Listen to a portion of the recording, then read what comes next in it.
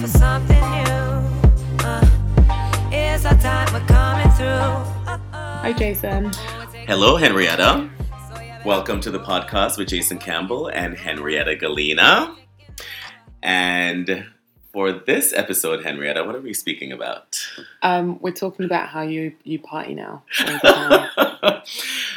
Guys, I'm partying in New York. For the first time in 10 years. For the first time in 10 years. And let's put the question up front. The question is essentially, does New York currently have a thriving underground nightlife scene worth talking about? And the answer may be in the question, but... I'm going to say yes because you asked the question. I wouldn't know because I'm boring and I work every second that God has put on this earth for me.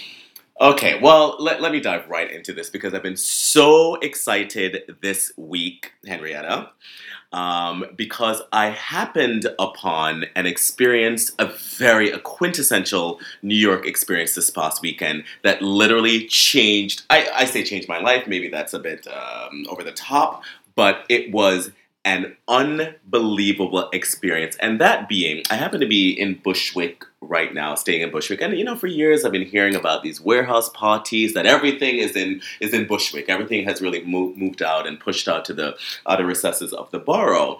And I just haven't really explored. And from my understanding, I've heard that there have been one-off parties here, one-off parties there, and so on and so forth. However, I happened upon this club a few doors down from me that I was staying, and the name of the place is Dream House. And I have to tell you, I was intrigued from just recognizing, I didn't know that it was a spot, I just recognized a few people sort of at the doorway going in, and I was like, wait a fucking minute. There is... Not even a minute. No, wait a fucking minute. Literally, I was like lurking. I was like literally lurking. I was like, what? Wait. But I'm like, am I seeing what I'm seeing? Just like a very clear sort of like nightlife, club culture dressing with a bit of subversiveness to it. So in any case, I went downstairs to be met with this pansexual reception of let's call it genderless, because I was trying to figure out what the gender thing was going on in there, and then I quickly stopped. Because this wasn't a room that was looking for boxed in definition. You were seeing boys running around in tennis skirts, G-strings, girls with like cropped hair and like bondage gear. It had a sexual undertone, but it wasn't overtly sexual. And it had a sport theme as well. Everyone was wearing sweat socks and sneakers and short shorts. And it just felt like a cultural movement that would be more like something I would see in London and definitely Berlin, but not a New York. And remember, I have a long history in nightlife culture in New York. I've been going on to New York since 1982. And I have lived many different eras in New York, but this one, I have not found a scene in New York in this area that's worthy of my attention. And I have to tell you, what I saw was... It felt like a Studio 54 or a Sound Factory type movement. Sound Factory where I really experienced in the 90s, or Sound Factory type movement that's taking place here in New York. And I have to say, I'm a bit embarrassed because, I travel the world and people talk about, oh, New York, you're from New York, it's so amazing. I was like, New York, there's nothing happening there. I remember you having a big thing about how nothing is happening in New York. You always had one of your, New York is over moments. Oh, yeah. Well, here's the thing. I left New York in 1997. I moved to London in 1997 after Sound Factory was on the wane because I was like, that's it. And that was a significant time, or an important time, in that the bottle service, it was the advent of the bottle service. And that really changed the nightlife culture in New York. From then, it was about money and, Bottle service, Wall Street, Suits, private members clubs, the Soho houses, and so on. Okay. And many, not just myself, attribute that era to the death of nightlife culture in New York. And I would say that's the case.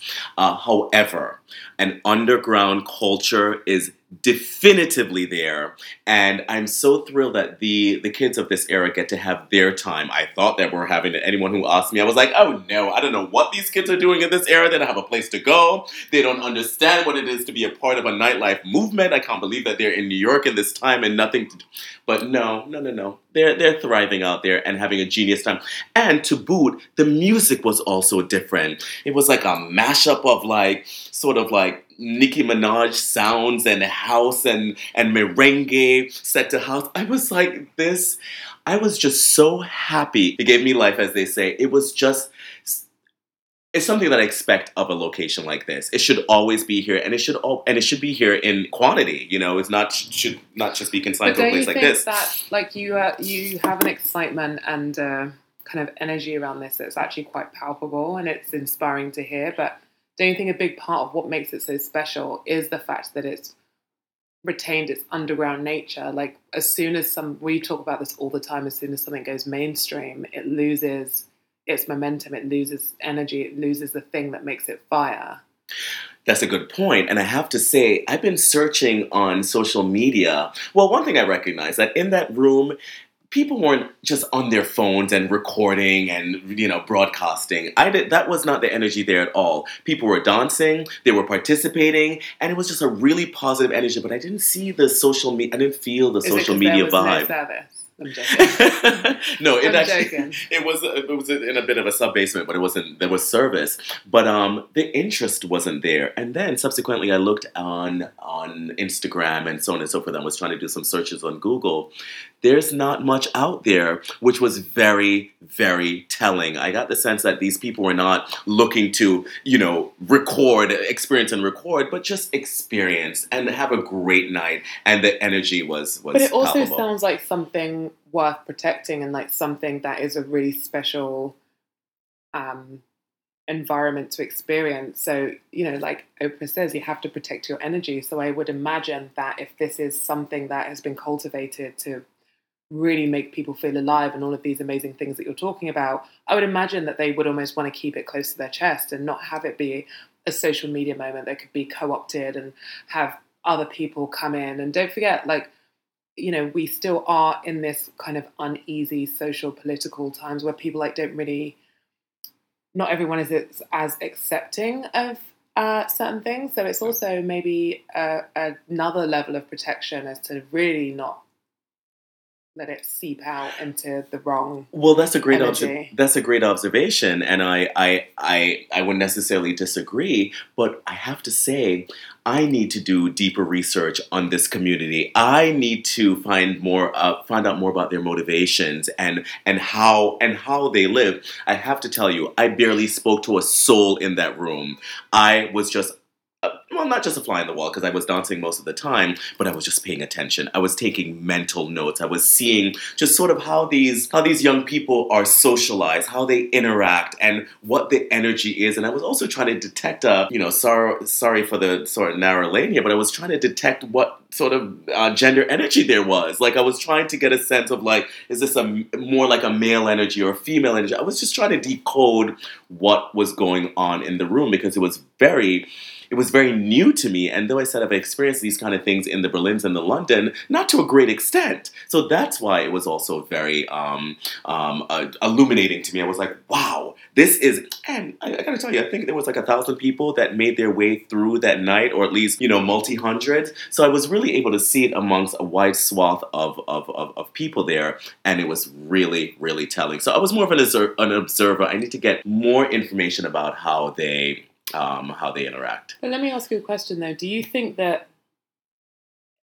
New York nightlife can really die? Because it seems like every generation has their moment. Like we've seen it in London as well. When, you know, I was in college, it was like everyone was going to like Fire and Vauxhall, or, you know, Heaven and Charing Cross, and now they're doing something else. I feel like New York has that same energy where everyone talks about like Studio 54 or like the heydays of, you know, the 80s, and then everyone was like really like having amazing times popping off in the 90s, and then everyone, Yes. you know, so is it just a case of other people don't know about it, but there's still a strong energy per generation, and this is just the moment that you had back in, you know, the days that you were talking about earlier? Well, that's a good question, and I think part of it is sort of the the switch from Manhattan to Brooklyn. Of course, Manhattan is considered the nucleus of New York City. Yeah, but that's just real estate. Nothing good can happen in Manhattan. No one can even afford it. Well, okay. Well, that's a great point. And that's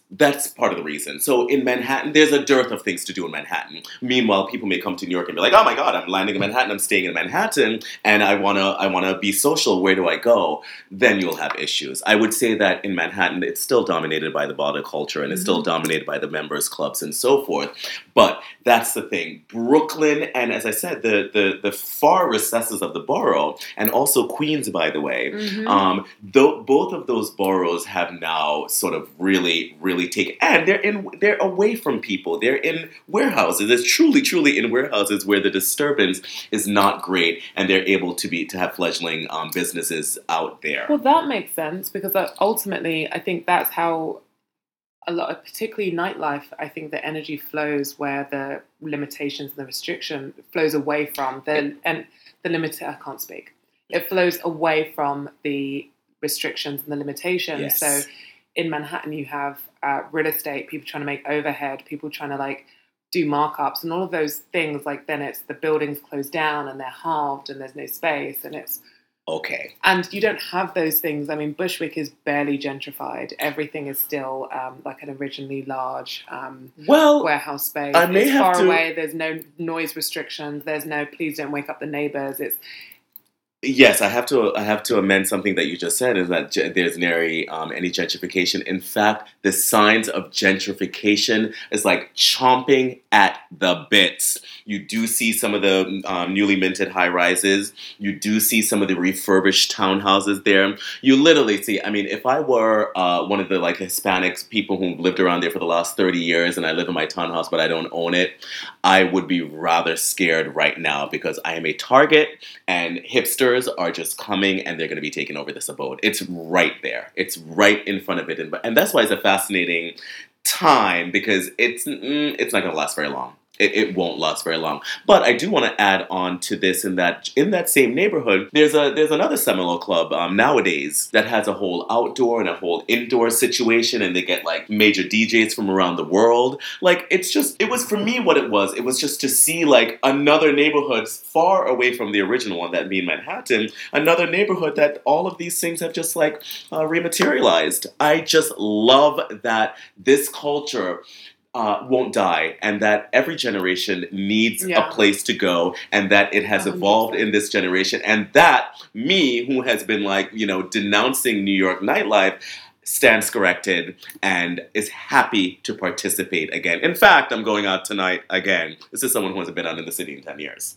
So that shows you how thrilled and how it really awakened something in me that had been dead and dormant for a number of years. I love that. What did you wear last week? Oh my God! Well, thankfully, I was like, it's summertime, and I was ready to dance. I wasn't there for any sort of styling and profiling. I was ready to dance, but I was on theme. I ended up wearing my trainers, my little Rick Owens trainers, and I happened to have had sweat socks on, and I had some shorts on that had stripes on. I was like, oh my God. I was actually thrilled to be on theme without trying to be. So it was really great. And by the way, there's the pulchritude, the beauty up in that piece. A lot of beauty. There's a new beauty among this young audience as well. The way that they're presenting themselves, the way that they're grooming themselves, it's the way that they're working on their bodies. It's a whole different thing. There's a new excitement in New York, I dare say. And coming out of my mouth, this actually means something, because as I said, I've been denouncing this city for a number of years. If not 20 years, when I actually moved away from here, because it was no longer the hotbed that it once was. So it's exciting to see, and I think that's a reason for people to come to New York again. Don't tell everyone about it. Well, I don't want to tell everyone about it, but you know what? You may want to book your Airbnb in Brooklyn or your hotel in Brooklyn. That's a veritable sea change, I would say. You do not want to be in Soho if you want to come to New York and have a nightlife experience. Okay. Well, that was fun. That's fun. That's good. I want to go. Oh my God! Well, you're welcome to come tonight. I have to work. And on that note. But yeah, no, it was really